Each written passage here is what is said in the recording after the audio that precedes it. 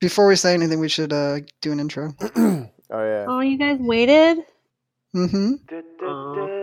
Friendship.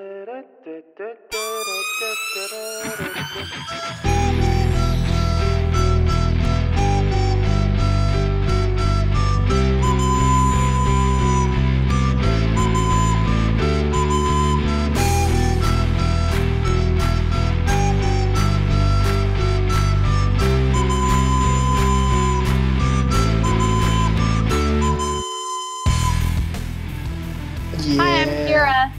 I'm David. I'm Jordan. This is Completely Unprepared podcast, and in completely unprepared fashion, I'm just looking at the AFC and NFC standings. Nice. Well, there are only 3 teams that are mathematically eliminated, so Really, only 3? I thought that's what it was. How many else are there? Because it was just this weekend that the Browns Oh shit, you're right. and the Niners and the Giants all were eliminated mathematically. Wow. Welcome to the apocalypse. Denver Yeah. is not eliminated at 3-8, Nope. Trevor Siemian, he's gonna come back. and not I just felt- not eliminated, they could win their division. I felt so bad for little Paxton Lynch sitting on the sidelines crying. Like, I felt like he looked sad. it was very sad to see. I'm not What sure are- if he was crying because, like, he was realizing, like, oh, I had all these NFL aspirations, and given the opportunity, things have not gone well. Or if it was legitimately just because he hurt his ankle. But I it mean- definitely looked like he was crying away, like, this is the last time I'm going to start in the NFL, isn't it? I mean, I cry over losing all of my hopes and aspirations at least once a week, so he can really get used to it. That's my nighttime ritual. I don't know what you're talking about. You know, I tried to do it every night, but I had to cut back a little bit. Ran out It of was- Kleenex. Yeah. It was getting unhealthy. What are some other teams that are there any other 3-win teams that are currently still in the hunt? So the 3-win teams in the I can't imagine that the Chicago Bears are still alive. They're 3-8 as well, but they're so far out of because the NFC actually has the Seattle Seahawks at 7-4 are currently out of the playoffs. The Bucks have a legitimate shot at 4-7. I mean, they're 4 games back in their division, but it's not impossible, I don't think. Yeah, the AFC West, there's that chance of someone coming in. Yeah. Especially now that the Chiefs are on a 3-game losing streak, despite that 5-0 start.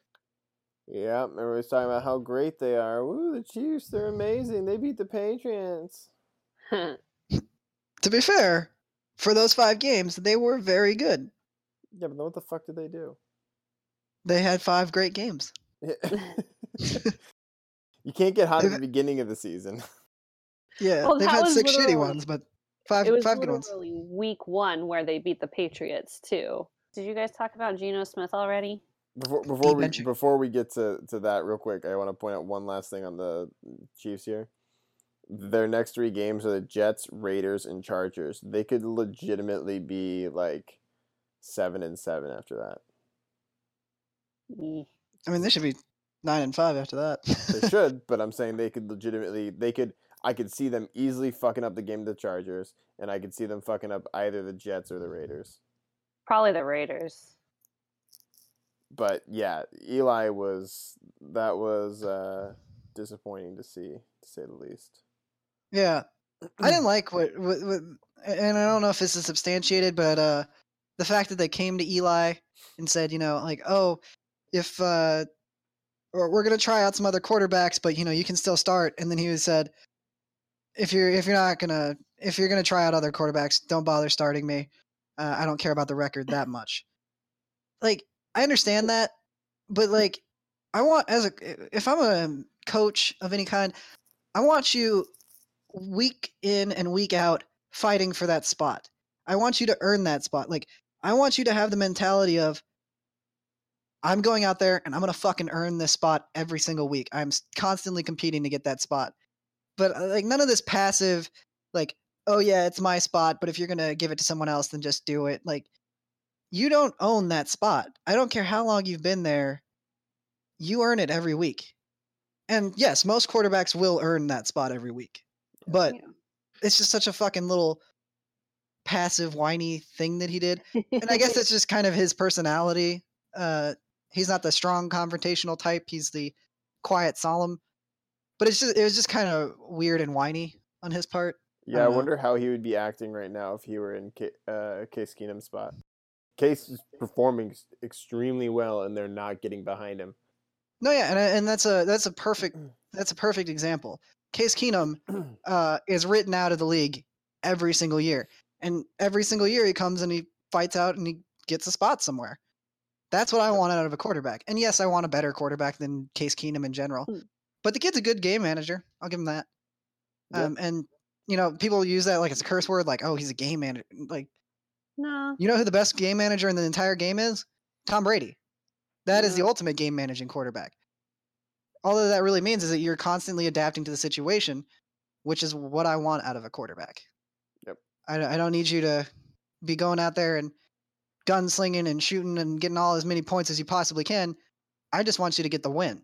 Yeah. And if that means that you need to go out on a drive and spend 3 plays every first down, and you just want to run the ball as much as you can, or you want to keep it, that's fine, just as long as you're working on winning, which I think Case Keenum does a very good job of. Okay, so Eli Manning has a 42.1 quarterback rating on ESPN. Wow. You should be able to, as Eli Manning, you should be more than able to work with the tools you have. Yep. You have 2 fucking Super Bowl wins over Tom Brady. Yes. Like, you should be able to figure something out. Well, I mean, and that's the thing. It's honestly, it kind of is like when you have that one, like, middle senior manager at your company, and you're like, dude, why haven't you ever, like, lived up to your full potential? Like, you could totally, like, I don't know, get in a promotion. You could be like a VP somewhere. Like, you could really, like, push the envelope. Like, you totally could do it. Like, it's not the fact that your coworkers are shit. Like, just take some initiative. Like, literally, like, work hard and, I don't know, like, give a shit. Yeah. And he's just like, no, you know what? Actually, like, I'm pretty okay with where I'm at. Like, I understand, like, my own limits, and, like, I understand my personal role, and I have, like, these other things that I like to do outside of my job, blah, blah, blah. And you're just like, all right, dude, like, that's you. Like, I feel like that's kind of the attitude that the Giants are taking with this at this point. They're like, all right, Eli, like, we gave you this fucking chance. Like, we know that you can probably do a little bit better than you've, like, been giving us for the past couple of seasons. And at this point, it's probably just like a courteous thing. I don't know. Like, I know nothing about the Giants front office, but I feel like they probably mimic Eli's characteristics in that regard because he's been there for so fucking long. Yeah. They kind of have to be that way with him. But now is the point where they're just like, look, like, we have not been able to build a viable future for this team. Like, we can't keep doing what we've been doing for so many years. And so then it's like, well, like, you can stay in your senior manager role if you want to, but just know we're going to try and find a guy who really wants to take this to the next level. Yep, absolutely. It's a lot like the last couple seasons with Kobe and the Lakers. Like, Yeah. they're trying to show you respect. They're trying to keep you on the team. But if you're not going to fucking give it your all, don't hold them hostage, because they're not going to get rid of you. You've done a lot for them, and that your current state does not take away from what you've done in the past, but don't hold them hostage by forcing them to keep you. Yeah, I don't think Eli is holding anybody hostage per se. I think he's just like, yeah, I get it. Like, what somebody else pointed out today was that it's a bad sign that Eli did what he did if the whole thing of like, oh, you can keep your streak alive, and he's like, no, I don't, like, if you're gonna put other people in, then just like bench me. Like, if that's true, like, it's a really bad sign for a team looking to possibly add him next season. Yeah, it's a bad sign on his competitive, because if you're Eli and you're going, no, I'm gonna keep starting, and you put him in. If you're winning at halftime, if he's performing well, you're not going to still pull him at the second half and put the other guys in. You're going to go and try and rack up some more wins, wouldn't you? Yeah, absolutely. It's it comes back to that, initial argument. Like, as an owner and a coach, we want you to have that competitive drive. We want you to be fighting, and we want you to be mad if you're not going to be starting. Yeah. I don't want you to fucking cry into a corner. I told you that I'm going to put in other guys because I thought it might light a fire under you and make you want to go out there and take that spot back. But if you're just going to, limp dick away, what the fuck do I want you for? But yeah, it's the NFC playoff picture in particular is going to be really fun to watch. So 7 of the NFC teams are 7-4 or better.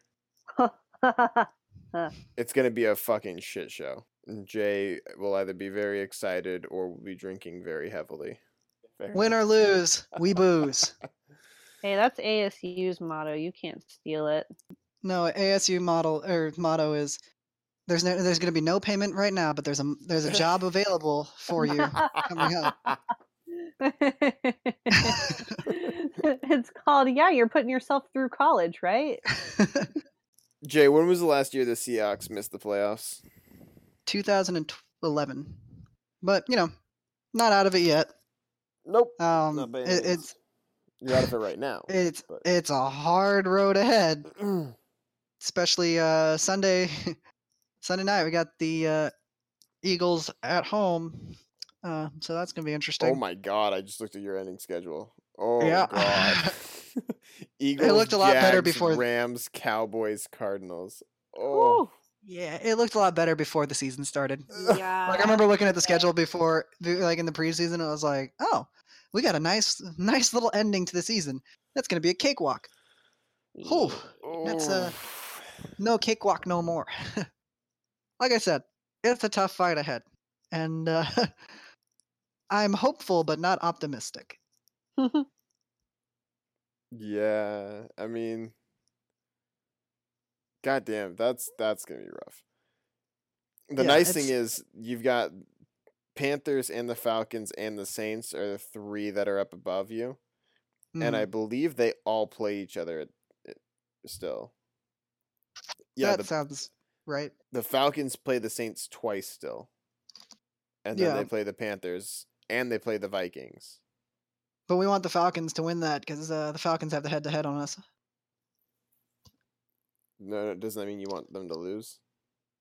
No, because if we end up with this, if we're both wild cards with the same record, then they would go in and we wouldn't. Yeah, so you want the Falcons to lose. Well, if they win their division, then we don't have to worry about that. Oh, I see. No, yeah, you want them to lose because the Saints are already 8-3. We're only a game back from that. If Falcons beat them, then we're right there with them, and then I don't know how the point differential goes at that point. I feel like a win is more valuable than a tiebreaker, but yeah, because again, you still have the Carolina Panthers to worry about too. What's the deciding factor on two teams that haven't played each other that are tied for wild card? Conference record. Okay. Yeah, well then their conference record would be worse than ours. Or wait. Yeah, divisional record, I think. Which, yeah. You know what I mean. We have one divisional lost, where if Falcons beat them, I think they'd have 2. Especially if the Panthers beat them. But yeah. Yeah, so they all play each other, and the Falcons play the Saints twice. So those are gonna be some fun games to watch as the season wraps up too. Yeah, the Saints are surprising this season. Like 8-3 without Brandon Cooks is impressive. They're nice, especially and quiet. Michael Thomas is that good. Mm-hmm. Apparently, because I know I'm not the only one who thought that Willie Snead was going to be the go-to target, and he's been very little. He's been very little this entire season. No, I thought it was going to be Michael Thomas. Yeah, I didn't say everyone. I said some. Okay. Granted, I thought he was going to be better than he is, but I also thought Kobe Fleener was going to be better than he is. So. Oh yeah. Oh, Kobe. Yeah, I mean, but then again, we kind of just thought that the Cowboys were going to be better than they are. Yeah, God damn it. I'm very grateful for that. Before the season started, I put money on the Cowboys having more than 10 wins, and I put money on the Eagles having less than 8 wins. Ooh, Neither of that's those are going to working pan out out. Yeah, I've lost both of those. well. I mean, I the mean, Cowboys could still get exactly 10. It would be a push, but they'd have to win out. Yeah, Yeah. Well, at they least can they do got it. the I hope they don't. Seahawks. Not because they play the Seahawks. I just whenever David's got bets, I'm always rooting against him. Well, yeah. I mean, that's just healthy, right? Yeah. Like the other day when he needed Justin Tucker to kick a field goal to keep his playoff hopes alive in fantasy. I'm not even in that league. I was still rooting against Justin Tucker. I was like, come on, miss that kick. God damn it, he made it. I was so excited. I'm now third, tied for winning on a tiebreaker to get into Nice, the nice. playoffs. Damn.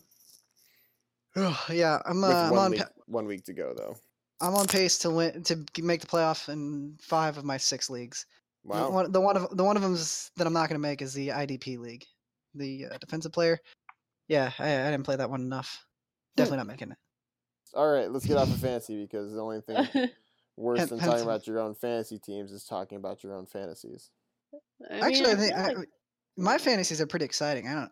yeah, but I I'm feel not like interested in still them. talking about your own fantasy is probably worse. Or Yeah. a fantasy team. At least people can relate to your own fantasy team. Yeah. Oh yeah, I have that player also. Yeah. No, I Okay. feel like like 49% of the people in the world can relate to my my fantasies as well. How many men are in the world? It's like 49% of the population, right? Well, take out the 1% that are gay. Oh, well, I think it's more than 1%, isn't it? It's probably like 2. Wasn't that what it the right? 99% was about?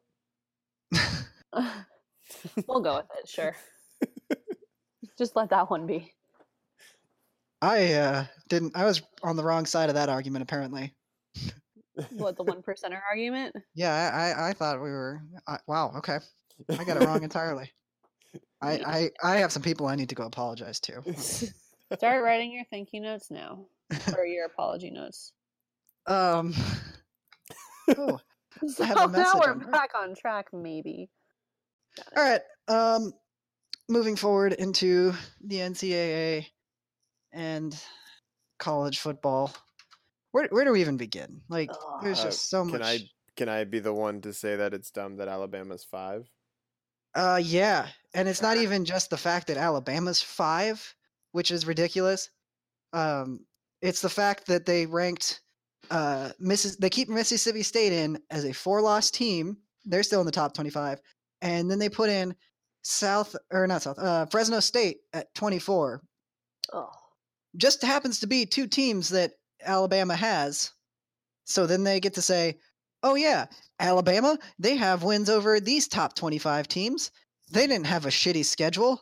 They played these guys. So I know they didn't go to a conference title game, but we're still going to let them in. So fucking dumb. It's pathetic, and it's so blatant. It's so blatant. At this point, there's literally no hiding what the agenda is for this. Not even just this committee, but the NCAA who sanctioned this from the fucking get-go. And there's already the narrative of, I told you guys this, about how everybody's like, we should expand it. We should really, we should make sure that we're all playing even 8 games. We should do quarterfinal games. No, because then you're just going to keep expanding this deeper and deeper until your top 25 are literally just all of Alabama's opponents, even non-conference, and then Auburn.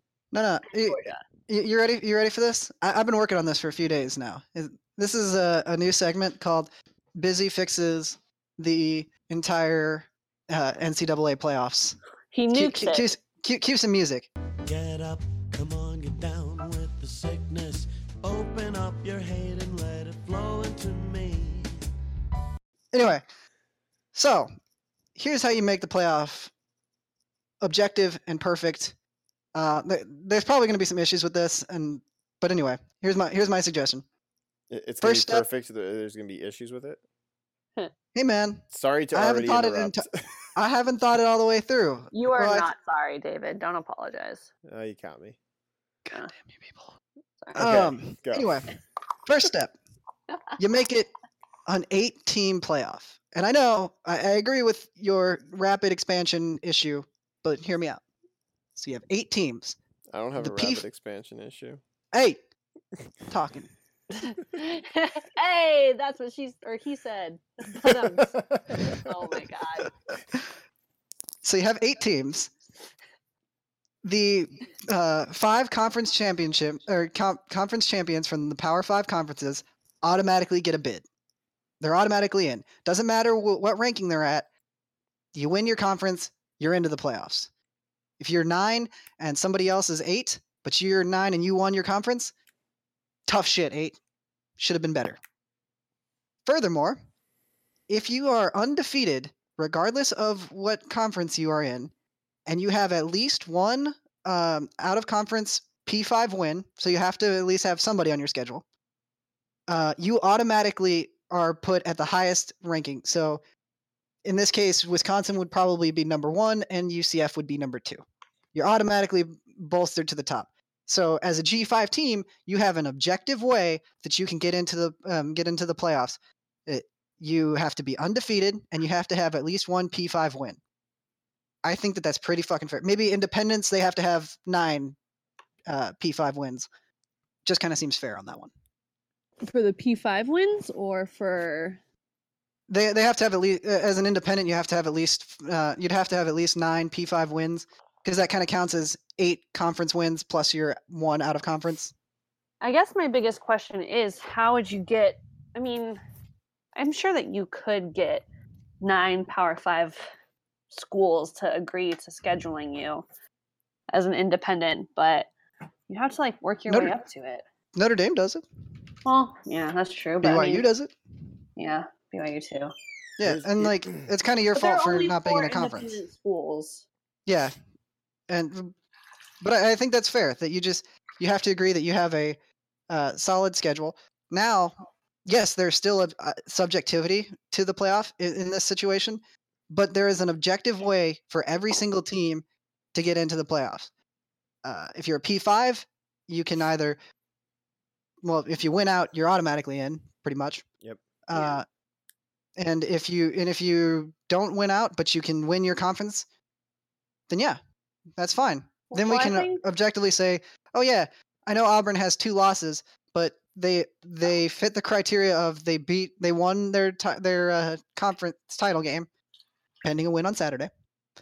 They won their title game, and that is an objective way that they can get in. So yeah, there's still a subjectivity, but there are at least objective ways, which makes it so even the teams that get left out, you can say, yeah, I know you got left out, you're at the cusp, but yeah, you should have won that extra game and you would have been in. You should have won your conference title and you would have been in. It just seems more fair. You don't have to have complete objectivity, but give everybody at least an objective way to get in. Yeah, well, because you hit the nail on the head when it comes to objectivity, because right now, we've had this conversation so many times over the past year of how blatantly not objective the CFP committee is.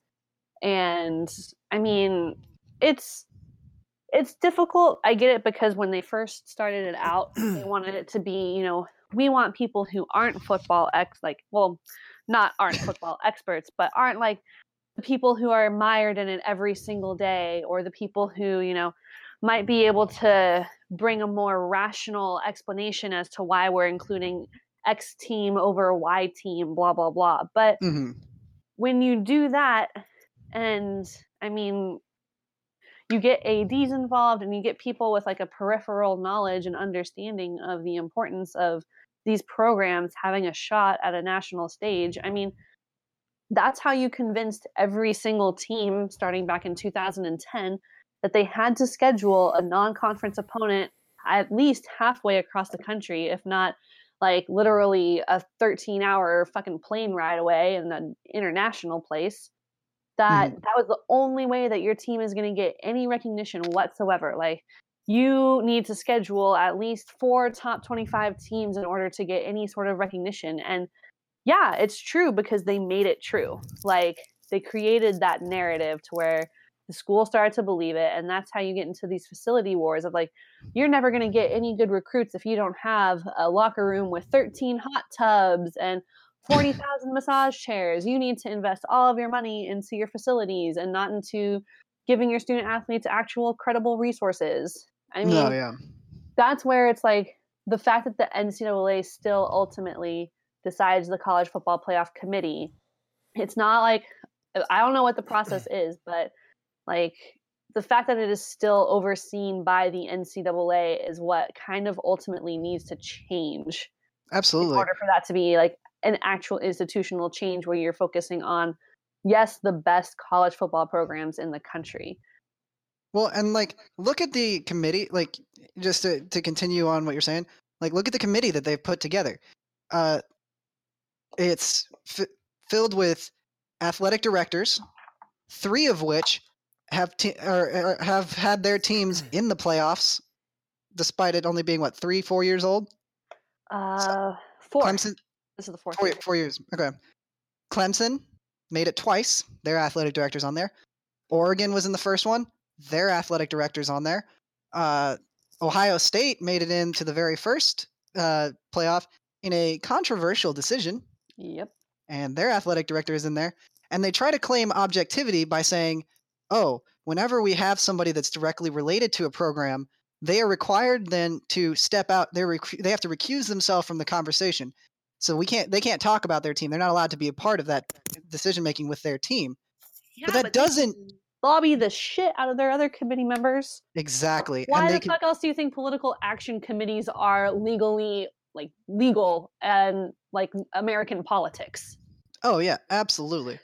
And like, let's say I'm Oregon's athletic director, and Oregon has had a magical year. They've come back next year. It's gonna be great. Don't worry about it.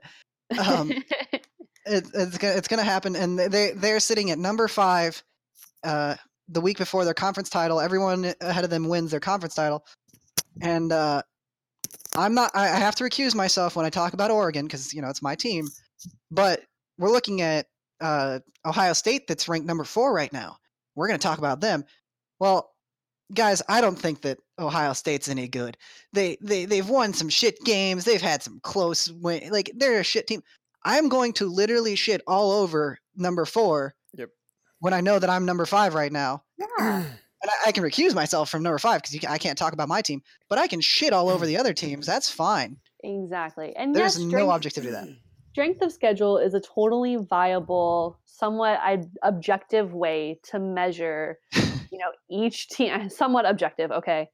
Each team's capabilities, and it's somewhat because but the thing is, it has become such a complicated mathematical equation that only I think like a handful of people really actually understand.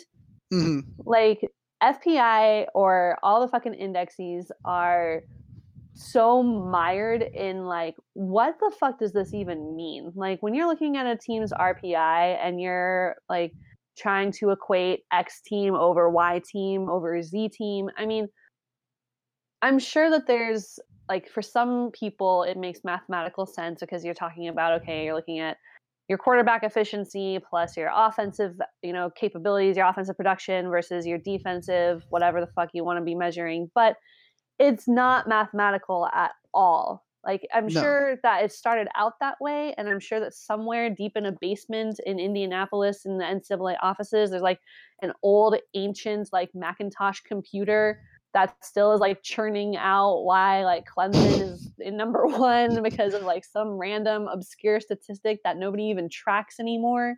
It's printing it on a dot matrix printer. Just all this fact. Exactly, because my God. That whole thing, it hasn't been updated to account for the subjective fact that these kids are entirely different nowadays than they used to be back in the days when things like RPI and your original strength of schedule equations were being like formulated. Yeah. So to your point there, Wikipedia, second paragraph, rating percentage index. The RPI lacks theoretical justification from a statistical standpoint. Other ranking systems, which include the margin of victory of games played or other statistics in addition to the win-loss results, have been shown to be a better predictor of the outcomes of future games. However, because the margin of victory has been manipulated in the past by teams or individuals in the context of gambling, the RPI can be used to mitigate motivation for such manipulation. Yeah. Fun little anecdote. Speaking of, back in the 1930s, that was the deciding factor for your margin of victory is the deciding factor for who gets ranked above who. Yeah. And John Heisman was the coach at Georgia. Was it Heisman? John Heisman? That sounds right. Anyway, Heisman was the coach at Georgia Tech, and he Yes. thought that ranking system was bullshit. And it just so happened that season, Cumberland University canceled their program, but because of the timing that they did it, they were still required to play their first game of the season, which was against Georgia Tech. Georgia Tech, yes. And they lost what? 222-0. Yep. Biggest blowout in college football history, or in football history. I don't know why I have to say college football. Yeah, because what happened was they ended up just having to get like a couple of frat bros together to make a team. And if you look it up, this is I'm pretty sure this is a direct quote. It might be a little bit off. The only successful play was a kind of human pyramid. They couldn't even like call it a human pyramid. They're like they kind of stacked on each other. The question is which noun were they saying kind of about? Yeah. The human kind of pyramid or the kind of human pyramid? Really? They just got a couple of those tackle dummies and put a leather helmet on them and said, you know what? We're just going to stay on top of these guys and see what we can do. Yeah. So I like your method, Jay. I have one issue with it. Yeah, go for it. It's totally open for what issues are wrong with it. I've just been kind of thinking in my head. The issue comes in deciding who plays in the conference championships of each conference. Why do we have a Pac-12 North and a Pac-12 South? Because we do. That's honestly such a good question. I mean, yeah. Like I just want to like come out and be like, well, come on, that's so fucking easy. And then it's like, but it depends on the conference, right? Because like it worked out this year for the Pac-12, right? USC has the best record. Stanford and Washington have the best records. Stanford beat Washington. Head to head. It works out. Yeah. And I'm talking strictly conference record, not overall. Yeah, exactly. You'd like the Big 12 then, because Big 12 has no divisions. The Big 12. That's great. Until this year, last year did not have did not have a conference title game, because what their contention was well, first of all, we only have 8 teams, so we can do this, unlike other conferences, and that's the real answer, is because there are more than 8 teams in each conference. Yeah. But because they have such a small one, what they do is they have everybody play everybody, and whoever has the best record and has the head-to-head, because there will always be a head-to-head victory, they are the outright winner. Well, so this gets into the philosophical debate of the consolidation of like college football Power 5 conferences. When they were starting to talk about realignment a few years ago, ESPN The Mag had this really incredible article about, you're consolidating into these, quote, Power 5 conferences that are really going to be where all of the college football talent is concentrated. And that was kind of the NCAA's quote unquote solution for fixing the we're not paying these kids problems at the time, because it was like, okay, these 5 conferences are going to consist of the most elite football programs. They're going to be aligned for that reason. Also Kansas. Also, okay. Quote unquote most elite, plus a couple that were grandfathered in, because it's like Eli Manning, we can't just tell you to leave. Like you've had like 3 wins in the past 10 years. Like we can't just be like, sorry, bye. Like you're going back down to American Athletic. Bye, Kansas. We need your basketball team because otherwise we make no money. Well, they don't make no money, but you know what I mean. No, yeah. They make more money with them. Well, and then you get into the whole thing about like, okay, the ACC, when they did their alignment, they we're like, we're going to be the only conference to align based on our basketball programs, and we're not going to be crazy about football. And yet you still have Clemson in like the top 4 and making 2 college football playoff tournaments, and you still have at least like 1 or 2 outstanding ones. Anyway, so it's Florida like, State. yeah, that too. So it's Miami's fantastic. in there too. yeah. So I mean, it's not like they were like, hey, you guys are crazy, we're going to do our own thing based off of basketball. Like, no, they still have had football success as a conference because they were able to expand so much to where they make up for like Syracuse and whatever else. I mean, I can't say anything on Syracuse because they beat Clemson, but whatever. So to answer your question, David, it's entirely up to the conference, right? Like, however the conference feels like they want to put out their champion, then that's up to them. That's totally good for them.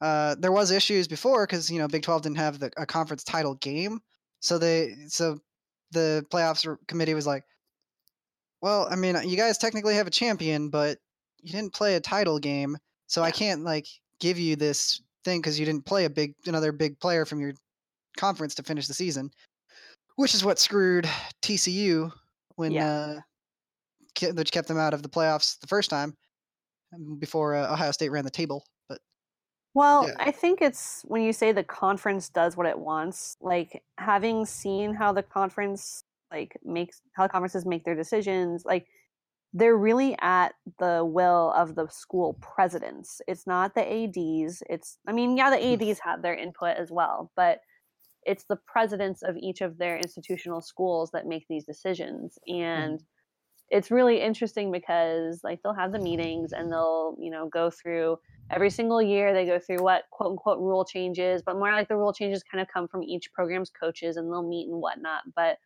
ultimately it is like university presidents making the call. And it kind of goes back to what we were talking about with the committee is like, you're having these people who, I mean, each university is different, but I'm just going to kind of go on a limb and say most presidents aren't exactly like pro the athletic department because it costs them all so much money, and so many of the alumni never really give back a whole lot money wise.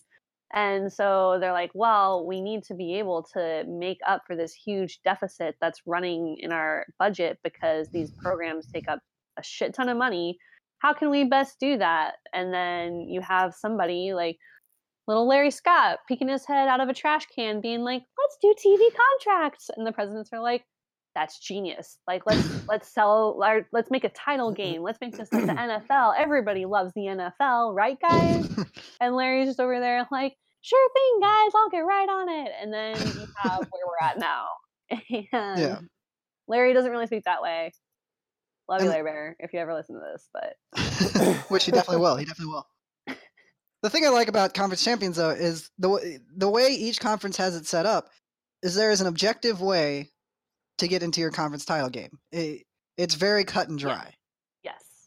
And so in my little playoff scenario where conference champions get in, that runs the possibility that someone can go undefeated in their conference and lose every single out of conference game. Not likely, but it could happen. So you might have a 3-loss team sitting at 9, and there's only 8 teams, but they won their conference.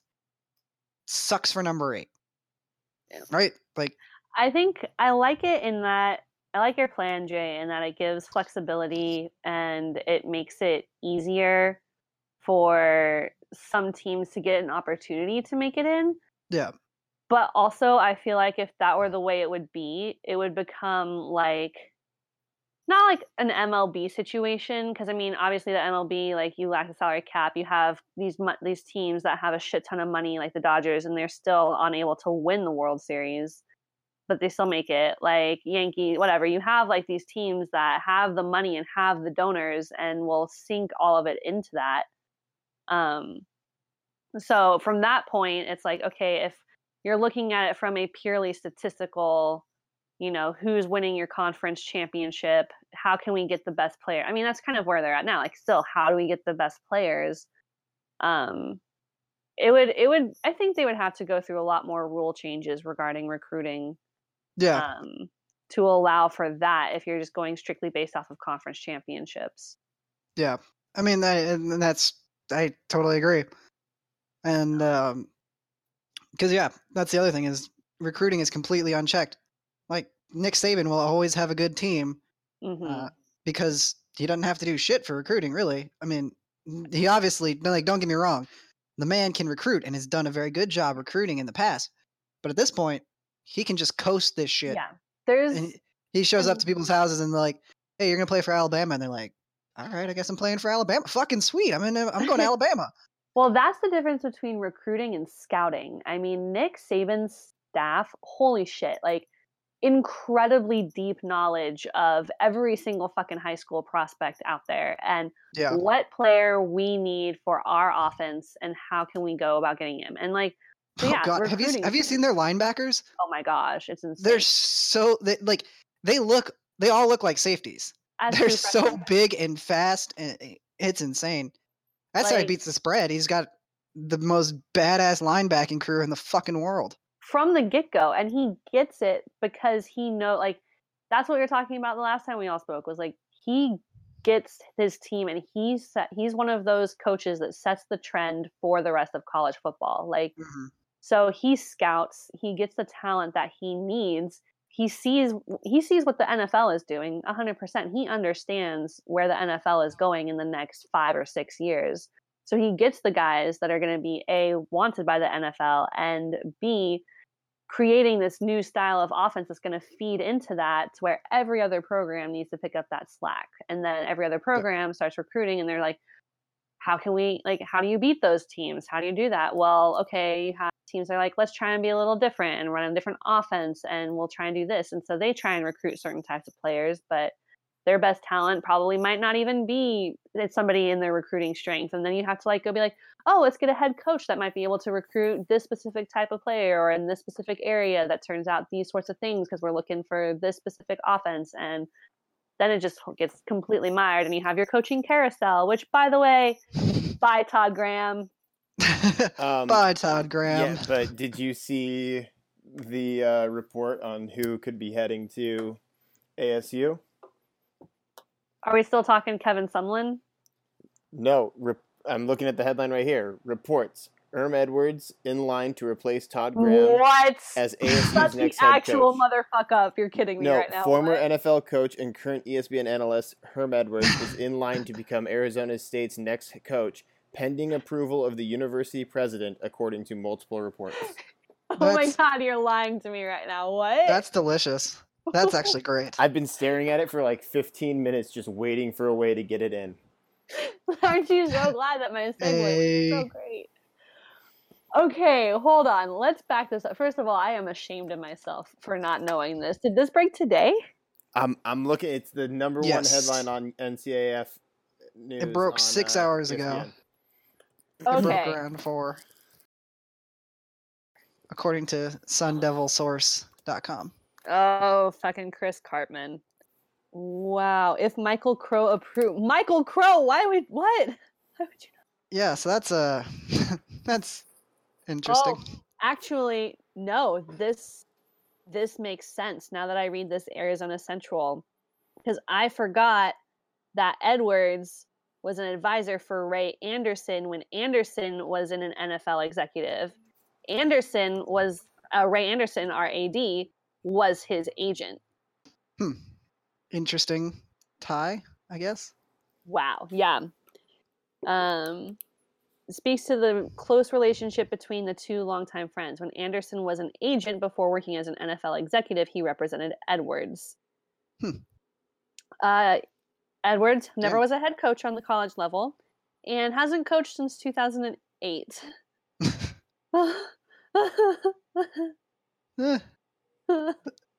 Well, I'm excited. Oh my God. Which pretty much means you shouldn't be.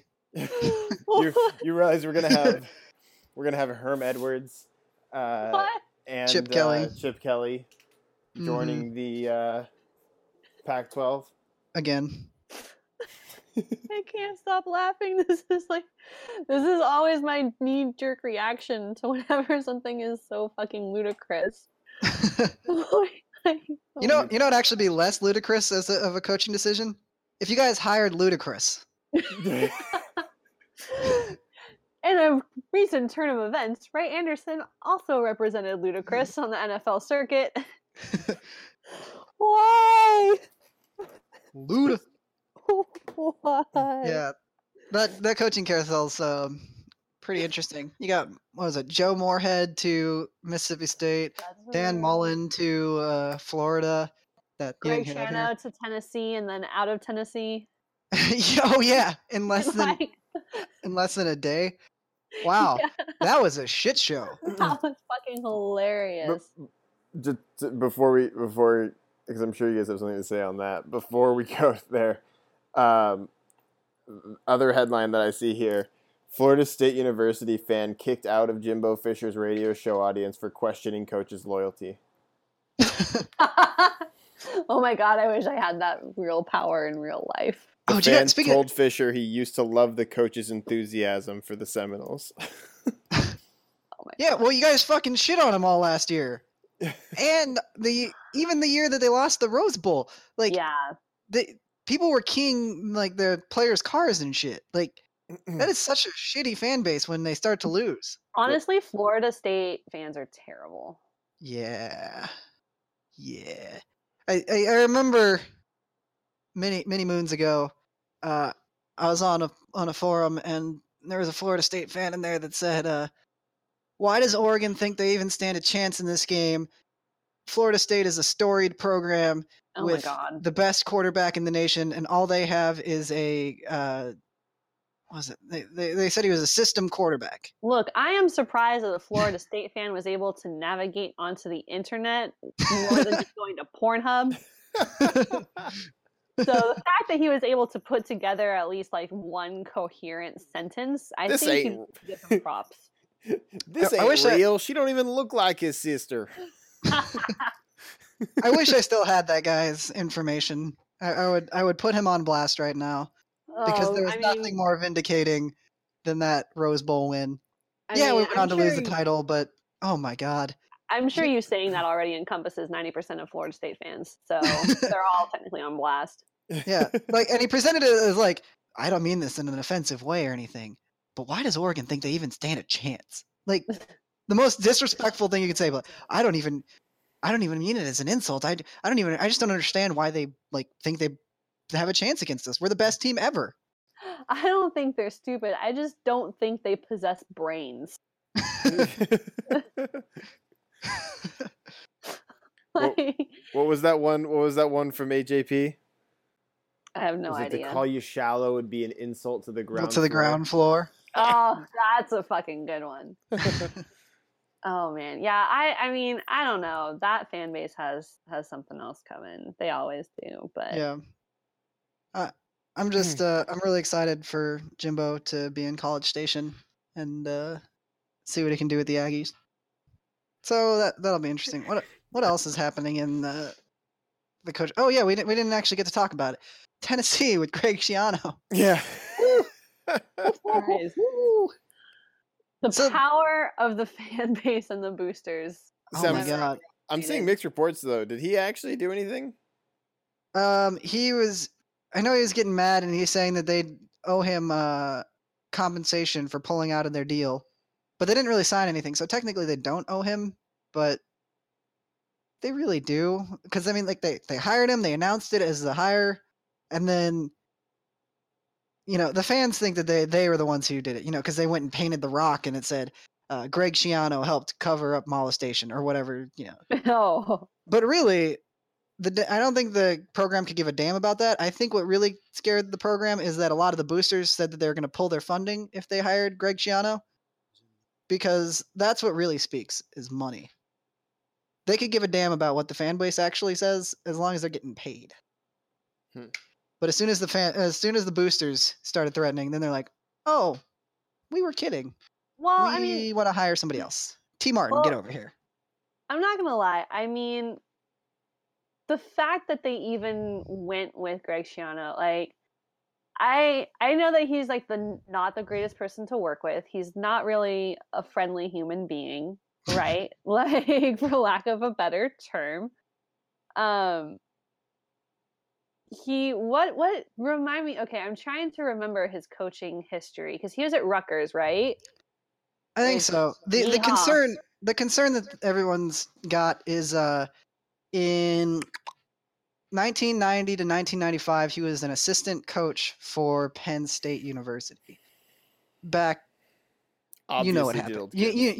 you know what Yes. happened. You know what Yes. happened back then. And then I'm now trying Oh, to we were like. going to be discreet about that. Oh, no. now there's a testimony out there in which somebody I forget some assistant or something McQuarrie, I think was his name, goes and talks to somebody in charge, I don't remember who, and says, "Hey, I saw what's his name? I saw Sandusky diddling kids or doing something with a kid in the locker room." Yeah. And the guy said that this was not the first time that had come up.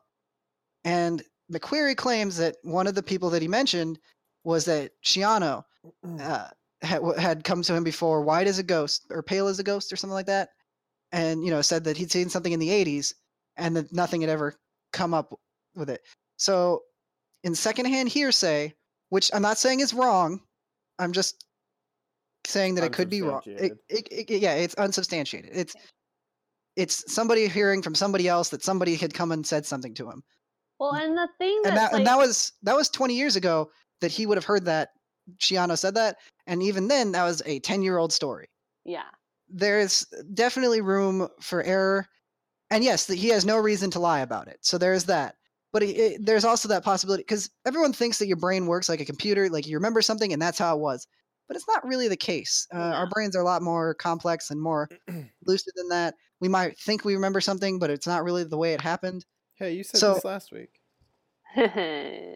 But did he? Yeah, I think. No, who can remember? I'm sure I can.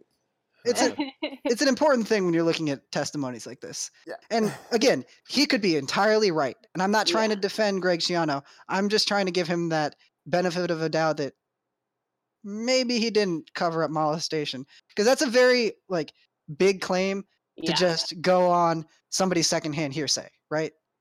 Well, like- I'm more curious about. I mean, yes, it was the secondhand hearsay. Yes, all of that is a completely valid argument.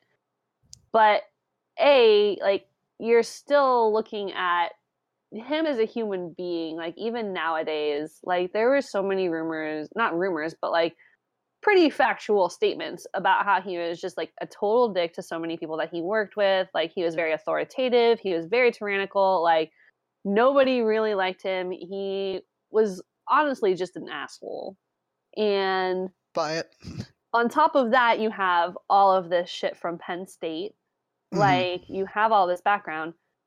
With all of that, Tennessee still went through the hiring and interview process, talked to their biggest boosters of the program, because yes, most of the boosters came out, but you have to know that they at least went to one or two of those major Vols boosters and were like, hey, by the way, we know that you contribute a shit ton of this money, what are you thinking? And they're just probably like, haha, sure, why not? It looks great on paper, blah, blah, blah, coaching records, herped. Yeah.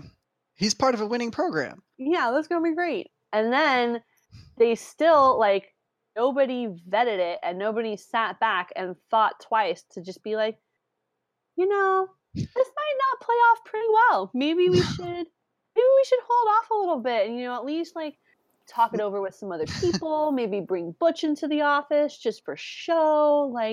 Maybe we should, I don't know, mull this the fuck over. No, they just went straight to the fucking presses, gun on the trigger with the fucking automatic on.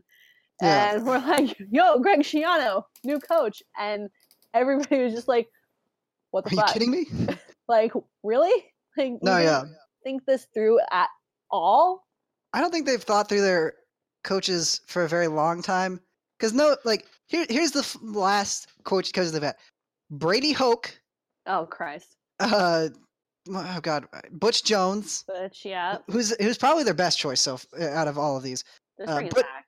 Butch Jones, Derek Dooley, adorable Derek Dooley, and then before Lane Kiffin, Phil Fulmer. They don't make good decisions at the head coaching position. And yes, Fulmer had some very good years. I understand that. But he's also had some very bad controversy, right? so much of that program has just been muddled with terrible head coaching decisions. You'd think that one year they'd just be like, all right, we just need to go with someone safe. T. Martin is a knockout hire for them, right? Like, Right? it's the perfect one. There's nothing controversial about him. Yes, he's an alumni. He's got all the right things. He's worked at a winning program. It's just an easy decision because it's not going to cause a big firestorm. Yeah. There's nothing funny about it. But There's and nothing that's the that thing, like you be a have this headline. fan base that's been kind of fucked over for years now with their Tennessee's coaching decisions. I mean, this was honestly just like you had already soaked everything in kerosene. Like you were just waiting for a match to light it at this point. Yeah. And you could have gone the safe route and maybe like, I don't know, like dried it all out or like put it all under a tarp or something like that, or at least like put it all in a barrel and lit it to where it was controlled. Like T. Martin probably would have been that way. They would have been like, okay, that's fine. Like we're just gonna burn it, whatever, fine. No, instead you just like fucking threw a stick of dynamite in the middle of it. And how the fuck do you expect your fans to not react in this manner after the way that you've been running this program for years? No, yeah. Your You know what I tweet think on is it- really funny Your is tweet on it is really funny. which one? Your tweet. Greg Schiano proved that someone can be the University of Tennessee head coach shorter than Lane Kiffin. Thank you. That's an original right there, Holy- by the way. Yeah, no, I'm sure- Yeah, that's before great. this ends, I really want to get to Lane Kiffin's Twitter game. Yeah. Well, what I thought was funny too, just on that transitional note, is after they painted the rock saying Schiano helped cover up child molestation, the next day they painted it and it said, "Bring Lane home." Like that fan base crucified Lane Kiffin after he screwed them over to go to USC, and now they're like, "Can we just get Lane?" I know we hated him before, but we just had to endure Butch Jones, Brady Hoke, and Greg Schiano. Please just give us Lane back. Oh, and Derek Dooley. So this is the perfect time to segue to Lane tweeting out a picture earlier today, no caption, a picture with Kim Jong-un's face photoshopped onto his body in a Tennessee quarter zip, saying, "Breaking news, Kim Jong-un has turned down the Tennessee job." I'm sorry, what? That is Lane so. Kiffin, official account, tweeted this out. Here, I am going. No, Send it. I'm You following guys- him now. Yeah, there you Oh go. yeah, his Twitter game has been so good lately. There was another one earlier in the week where he's saying like he's talking about when they asked him about the Tennessee job. He said that when he came back from being late for a player meeting, he told his players that he was late because he just got off the phone with Tennessee. Whew. I love him, Oh man. Joey He- Freshwater. He is just so incredibly salty on his Twitter. He's just like- kind of a salty guy. He like It's what gives him his okay, edge, but regarding the Bring Lane Home spray paint, he says, "I flew to Knoxville there last night to do that while you were asleep. Thanks, Knox. Now get back to third grade class. Your teacher just called." Graduating person emoji, owl emoji, fire emoji, football emoji, bowling pin emoji, at Feinbaum, at ESPN. Rarely Nice. used bowling pin emoji. hey man, his team's going bowling. He just turned FAU into a bowl game team. I'm just it's so terrible because like when I worked with him, he was like he's a chauvinistic guy. I Lane? mean, it's lame. Joey Joey Freshwater? Freshwater, right? But all of a sudden I'm just like, you fucking go, Lane. Like, you fucking tell him. His Twitter is great right now. He retweeted Darren McFadden saying that now that I have some free time, I just realized that Razorback football needs a new head coach. Hit me up. Yes. Oh man. I'm This is a trying good to time. find the one that I really, really loved from like a couple of days ago. Oh, this one. Here he goes. See, and this is where I'm like, please, for the love of God, I don't care if he doesn't write his own tweets. In my brain, he does, and that's all that matters. This was from 2 days ago, the 27th. As Tennessee again finds itself engulfed in flames, Lane Kiffin waits by his phone, not waiting at all, because that was the first sentence from this CBS Sports story that he quoted. He was not waiting at all, getting this team ready to win its 9th straight against a great North Texas team. Come to the championship here in Boca Dennis at the FAU at ESPN. Oh, and then fantastic. He responded to somebody who responded to him. At Seth Thompson 69 said, "Dad, please come home. I miss you." To which Lane Kiffin responded, "No, that's funny. Are you 8 now?" Oh, Lane. And then he tweets out prayers and meditations with the caption, "Hope this helps anyone who's going through a rough time. Prayer hands emoji time 2. Move over, Mike Leach. We're a Lane Kiffin podcast now. Also, no, we still have to get our Mike Leach quote of the week. I found the one that I really wanted, though, where he had a still of Nick Saban doing that owl hand sign. That's also like that trolling hand sign with the caption, "Even the greatest coach of all time is owl in."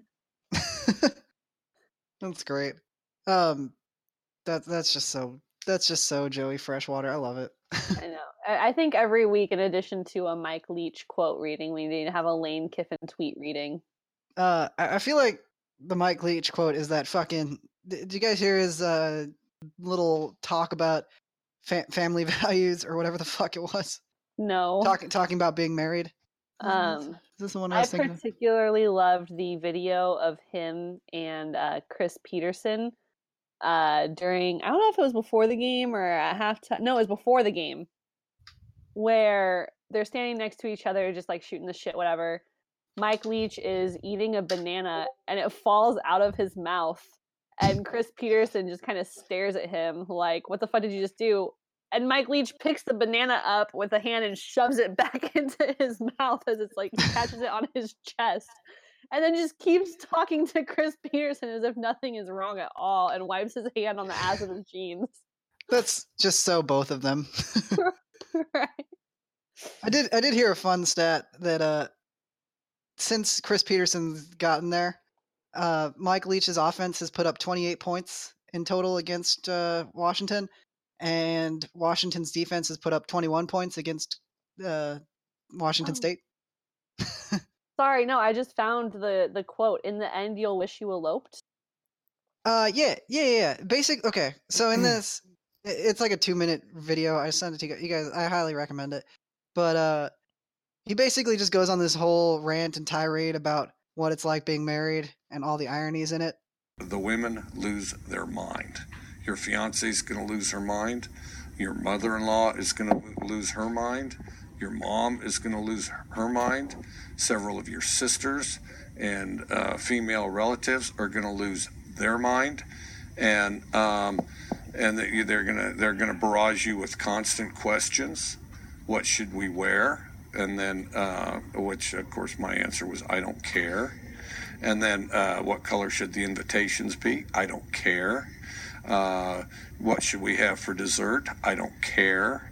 Should we seat this way or that way? I don't care. But see, I don't care is not satisfactory at all. And you're going to get caught in a catch-22, and I'm certain that you already have. And that catch-22 is, well, I want you to be a part of this too. So what color invitations? All right, the blue ones. Well, I kind of like the tan ones. Okay, the tan ones then. Oh, you're just saying that because you want this over with. You're not even thinking about it, which is of course true. What do you want for dessert? I was thinking of strawberry shortcake. Oh, okay. Yeah, strawberry shortcake would be good. Well, what about the blueberry pie? Well, I like the blueberry pie. We could have the blueberry pie. Well, I thought you said you wanted the strawberry shortcake. And it's just going to go back and forth, and they're going to play keep away from you until after you're married. There's no answer you can give that is going to be satisfactory or correct. And if you successfully please a few of them, the others will still be, oh, well, I just don't feel like he's that interested. Yeah, okay, so you need to work late. Go in the back room and read a lot of books. Take the groomsmen out so you make sure that they march in just right and they know exactly, these swell outfits that you picked out or whatever, however you're doing it. And in the end, you'll wish you elope. You need to find excuses that they'll buy to be as far out of harm's way as you possibly can. And it's fantastic. Well, Thanks. Oh, so great. it's just Mike Leach being Mike Leach.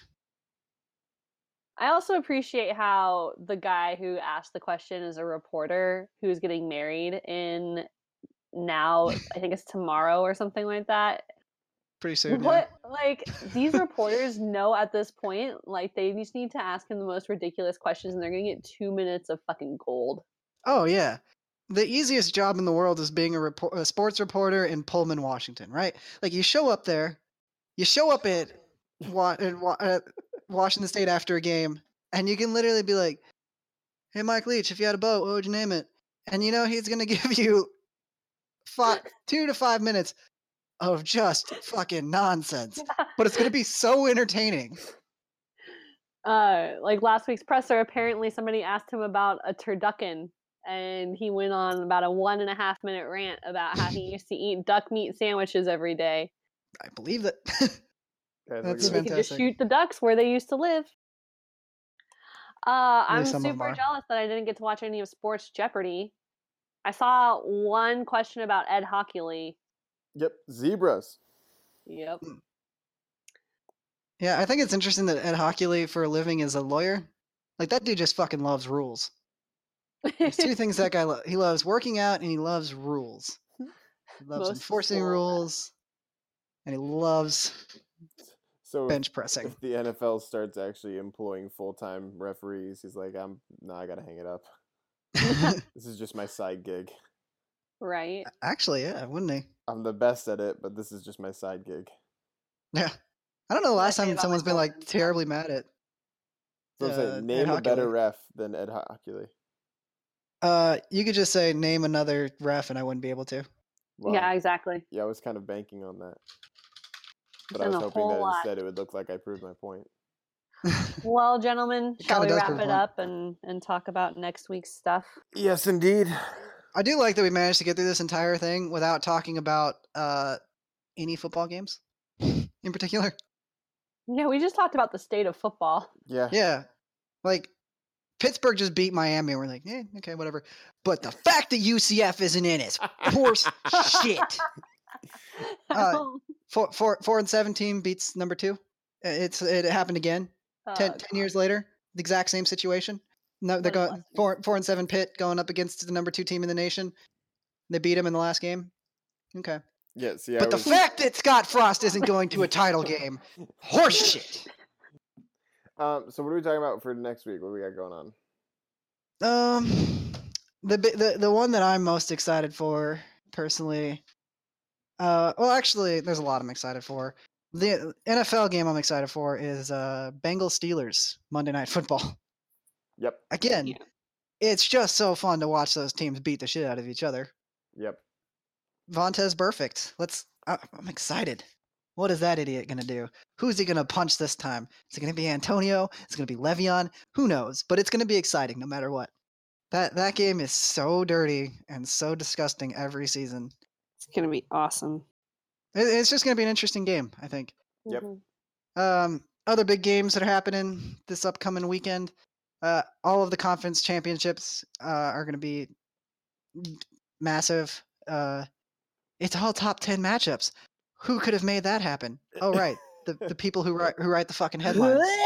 Sorry. Yeah, Action. I saw somewhere someone wrote, if you look at the conference championships, it's already like we have an 8-team playoff because they fucking made it that way. It's headline writers who get to decide who fucking goes in. Right? Like, Yep. yeah, the NCAA gets to sell that. Like enough. We've ranted enough about the committee. No, But we anyway. haven't. We've ranted a lot about it tonight. I will be on my deathbed cursing the college football playoff committee. Did you guys see that Tyrone Willingham's on the committee. Yes. The only coach in Pac-12 history to ever have a winless season. Christ. And he's not even the one I have an issue with, because at least he knows football, right? Yeah, true. Like, they have the president of, Robert Morris University. Never played collegiate football. I don't even think he played high school football. No. He's on there. Fucking why? 'Cause They have a TV dude that's allowed. literally a a college football journalist, a retired headline writer, is in there. Yep. Like, that doesn't make you an expert in football. Huh. Am I ruling myself out? Yeah, I shouldn't be in the fucking playoff committee either. If you didn't play football and you've never coached football, you have no right to be in there. Condoleezza Rice used to be in there. She didn't have any fucking call, and she's a very smart person. I agree. Yeah. But that's actually, still I fucking would probably argue for her over a lot of people because her only real allegiance was to Stanford. That was her alma mater. So she didn't really have any horse in the race, and she was probably a lot smarter than some of these other boneheads that are fucking on this committee. So I'm all about Condi. Bring her back. I like her better than active athletic directors. I'll say that. Exactly. I'll fucking take that any day. I just think the entire committee should be nothing but former coaches and former players. I think the committee should be nothing but sitcom writers. Anyway, I don't know what I'm excited about this week. Let's see, what can I get excited for? I'm Auburn excited Georgia for rematch. Yeah, Auburn Georgia is gonna be good. TCU Oklahoma, that's gonna be a fun, weird game. I'm really actually excited for that one. I'm probably more excited for pro football. Obviously, Steelers Bengals. Also, like, I feel like a weird game is going to be Niners Bears. I feel like that's going to get a little odd. Jimmy, what is it with CJ Beathard sitting on the ground? Jimmy G came in 2 for 2 last week, 14 yards and touchdown, and a run which got called back, but it was still a very nice run. He was in there. Mm-hmm. It's gonna get fun. It's exciting. What I thought was really shitty in that situation also is that when CJ Beathard went down, Mr. Beathard, when he went down, like all the Niners fans in the stadium started cheering because Jimmy G was going to go in. That is the least classy thing you can fucking do, right? Yeah, congrats. What'd you expect of Niners fans? A little bit more. It was just so pathetic. You should stop that. Yeah. I want the best out of people. I really do. Well, it doesn't mean you should expect it. It was just so shitty. Like, here's a kid who's done all he can for you this year. Well, and not to mention, a like, rookie. Good kid. Yeah, he's a nice, like, yeah, I don't want to miss my quarterback, but I'm also not going to cheer when he goes down. Yeah, secretly in my brain, I'm going to be like, damn, that sucks, but hey, we're getting Jimmy G to go in. That's awesome. I'm excited to see this moment. But I'm also not going to sit there and cheer as this kid gets carted off the field with an injury. Yeah, that was pretty fucked up. And he's a kid, too. Like, he is a rookie. Yep. Brand new. What does that mean? 22, maybe? I don't know. No, he's a baby. Is he? Let's see. I'm pretty sure it's 22 or 23. But yeah, CJ Beathard. Maybe that's how Eli should have gone out instead. Everyone would have cheered when he got injured. GTFO. Yeah, he is 24. Oh, so he's older than me. I don't know why I'm supporting him. He's a child. Ouch. And beyond that, Detroit at Baltimore. Yes, that's going to be a fun one. Are they both? Two teams that are either just in or just on the outs for playoff contention. Yeah, that'll be a big one. That's going to be fun. Also, Panthers Saints. Just because those are such diversely different teams, I guess that it's going to be interesting to see them like match up against each other. Not to mention whoever gets that win. It leads the NFC South and likely will win the NFC South because now they'll be a game ahead and they'll have the tiebreaker against the head-to-head. Yeah. So those are the ones I'm probably excited for. And granted, the Falcons aren't far out, but still they'll have the outright win over the other one. Yeah. moving forward. I'm excited to see the Packers after their really, really good showing on Monday. I'm excited to see what they can do against the Buccaneers. Oh, it's That- Bart Hurdley. Yeah, Bert Hardley. Yeah, that kid. He actually looked great in that Steelers game. He's good. Once he gets comfortable, he's Mhm. more than happy to start running around a little bit and getting out of the pocket. No, yeah, he looked calm and composed. Yeah. The only thing I thought that really was terrible was their play calling on the last drive. They looked like they were playing for overtime, and it's like you're on the road against a team that's leading the AFC right now.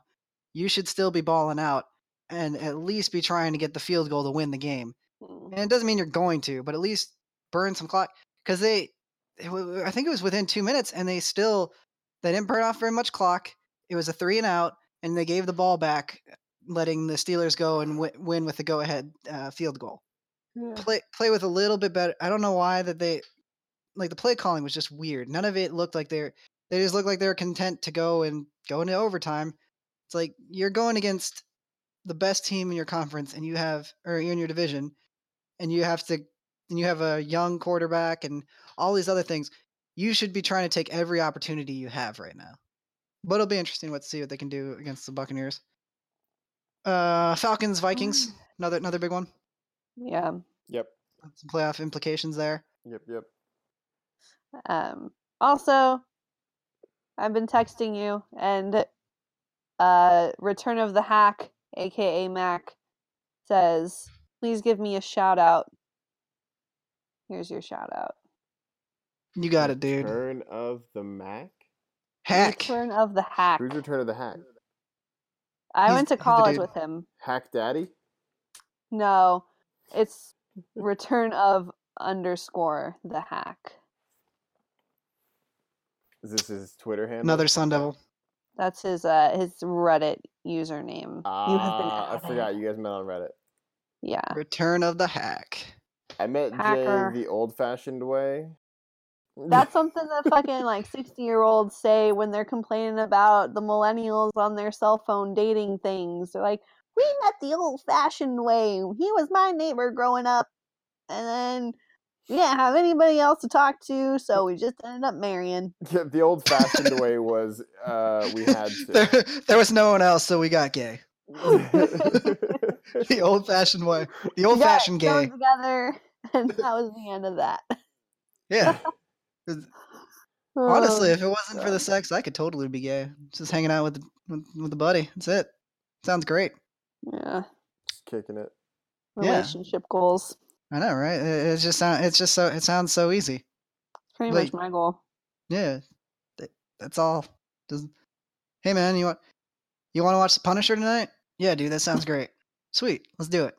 Yeah, Perfect Yeah, that sounds relationship. about accurate. yeah, Right? That's like what Joe and I did, except that it was always cops. Yeah. Yep, You want to cuddle? Not at all. Perfect. No. Me either. thanks. Good talk. Yeah. I'll make dinner though. It's so funny because like dating in San Francisco, you don't get anybody who's like that. You get either like these super crazy mostly you get these very ambitious people, and I like dating them. They're really good, they're fun, they're respectful, like they have really great jobs, and like they're all that. But also then I'm just like, at what point do I reveal what I'm like on a weekend watching college football? Literally, how much of a deal breaker is that gonna be for this person? Yep. I feel I was seeing this girl. Oh, it was brief. Anyway, and I don't remember where we were. We were at like a bar or something, and I got distracted because college football was on, and I looked at that, and she's like, "Oh, what are you watching?" So I said, "Oh, football's on," and she's like, "Oh, who's playing?" And it was like Miss State or something. And she's like, "Oh, is that college football?" And I was like, "Yep." And she said, "Oh, then who cares?" Oh, So that's why our relationship never prospered. yeah. You have to have equal interests, or at least be able to allow each other to enjoy them. Because while Tess is not a big football fan, she just lets me do it, and then Exactly. And then whenever basketball's on, she just goes, Blazers are on? Okay, I'll watch it. I'll watch the game on my computer. Even like not sport, it's so funny because the only kinds of people that I've been able to find that like I'm really compatible with in a relationship are either the people who are as into not just like as into a sport, as knowledgeable, as able to like hold their own and like talk about it as I am, or people who have no fucking idea about sports at all. Yeah. Like, oh, go do your own thing. Like that's your thing. Like I'll be over here and like we can do it together and like we'll have some things in common, obviously. But, like there's never any middle ground because it's always like I will like if this guy who has like very middle knowledge or just like tries to act like he knows what he's talking about, I'm just like, this is not gonna fucking work, dude. No, yeah. Like I've never dated anyone who liked sports, and I think that's just because I'm like way too inflammatory when it comes to talking about sports. Like I have very strong opinions, and yeah, you do. then there's not a lot of them are like mainstream. Most of them are like, yeah, the administration cares about money. That's all that they fucking care about. You know, not the fun kinds of sports one. It's like the bitter, jaded opinions. Yes. So it's not fun. Like it's not fun in a relationship to talk about sports with me. So Yeah. I think I do better with girls who are like, I fucking hate sports. Cool, we don't have to fight about that. Yeah. I have my thing that I can go and enjoy, and it's One great. less thing. And Exactly. when you're around, we'll watch Say Yes to the Dress or something like that. I don't give a shit. Oh god. In the same vein, one of my best girlfriends is my best girlfriend because she has the exact same jaded opinion about sports that I do. Nice. She comes from a college football working background, and so she and I like 90% of our text like I'd say actually like 15% of it is about her cat, 5% of it is about her dad, and then the remaining 80% is about the terrible things that we hate about college football. So Relationship goals. athletics. Yeah, That's what I need. I want to talk about your cat, and I want to talk about why football sucks, and I can let your dad talk go. That's my babe. That's my bestie. There's give and take in a relationship. I'll listen to you talk about your dad. The rest of it, that's perfect. Exactly. All right. Well, David, get some sleep or try to. You're falling Yeah. asleep probably right now. I gotta get up here in about 7 hours. Well, you got plenty of time to sleep then.